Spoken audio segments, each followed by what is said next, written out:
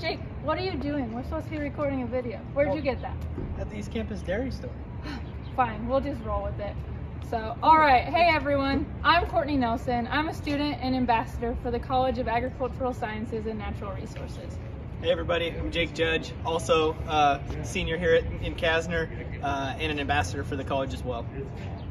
Something unique about CASNR is we all are appointed our own individual academic advisor, and so we will be meeting with them. That will be the first thing that you do at your new student enrollment appointment. And Jake will really quickly touch on what you will do in that initial appointment.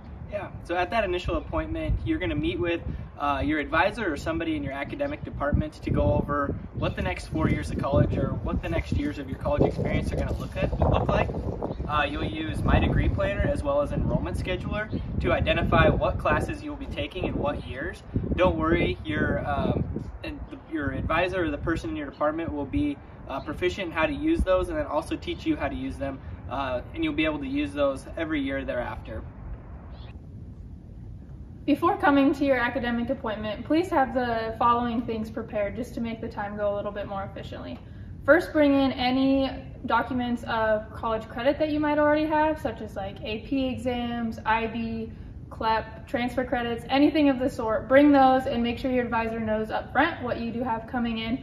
And then secondly, please know if you have any clubs or organizations that have a committed time requirement during the day. Please have those time schedules blocked out so your advisor knows what times to avoid. This can include ROTC, being in the university band, being on one of the sports teams here, or any other different organization on campus. So those are the two big things, and then just bring any other questions you have about how to get started or figuring out classes or anything about campus life. A couple of other things to remember is that if you have any transfer credits coming in from different colleges, that you have to send those to our admissions office.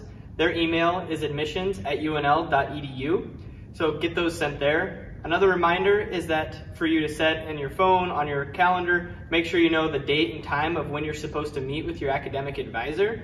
Our advisors work very hard to be prepared for you and want that meeting to be as intentional as possible, so we ask that you come prepared for that.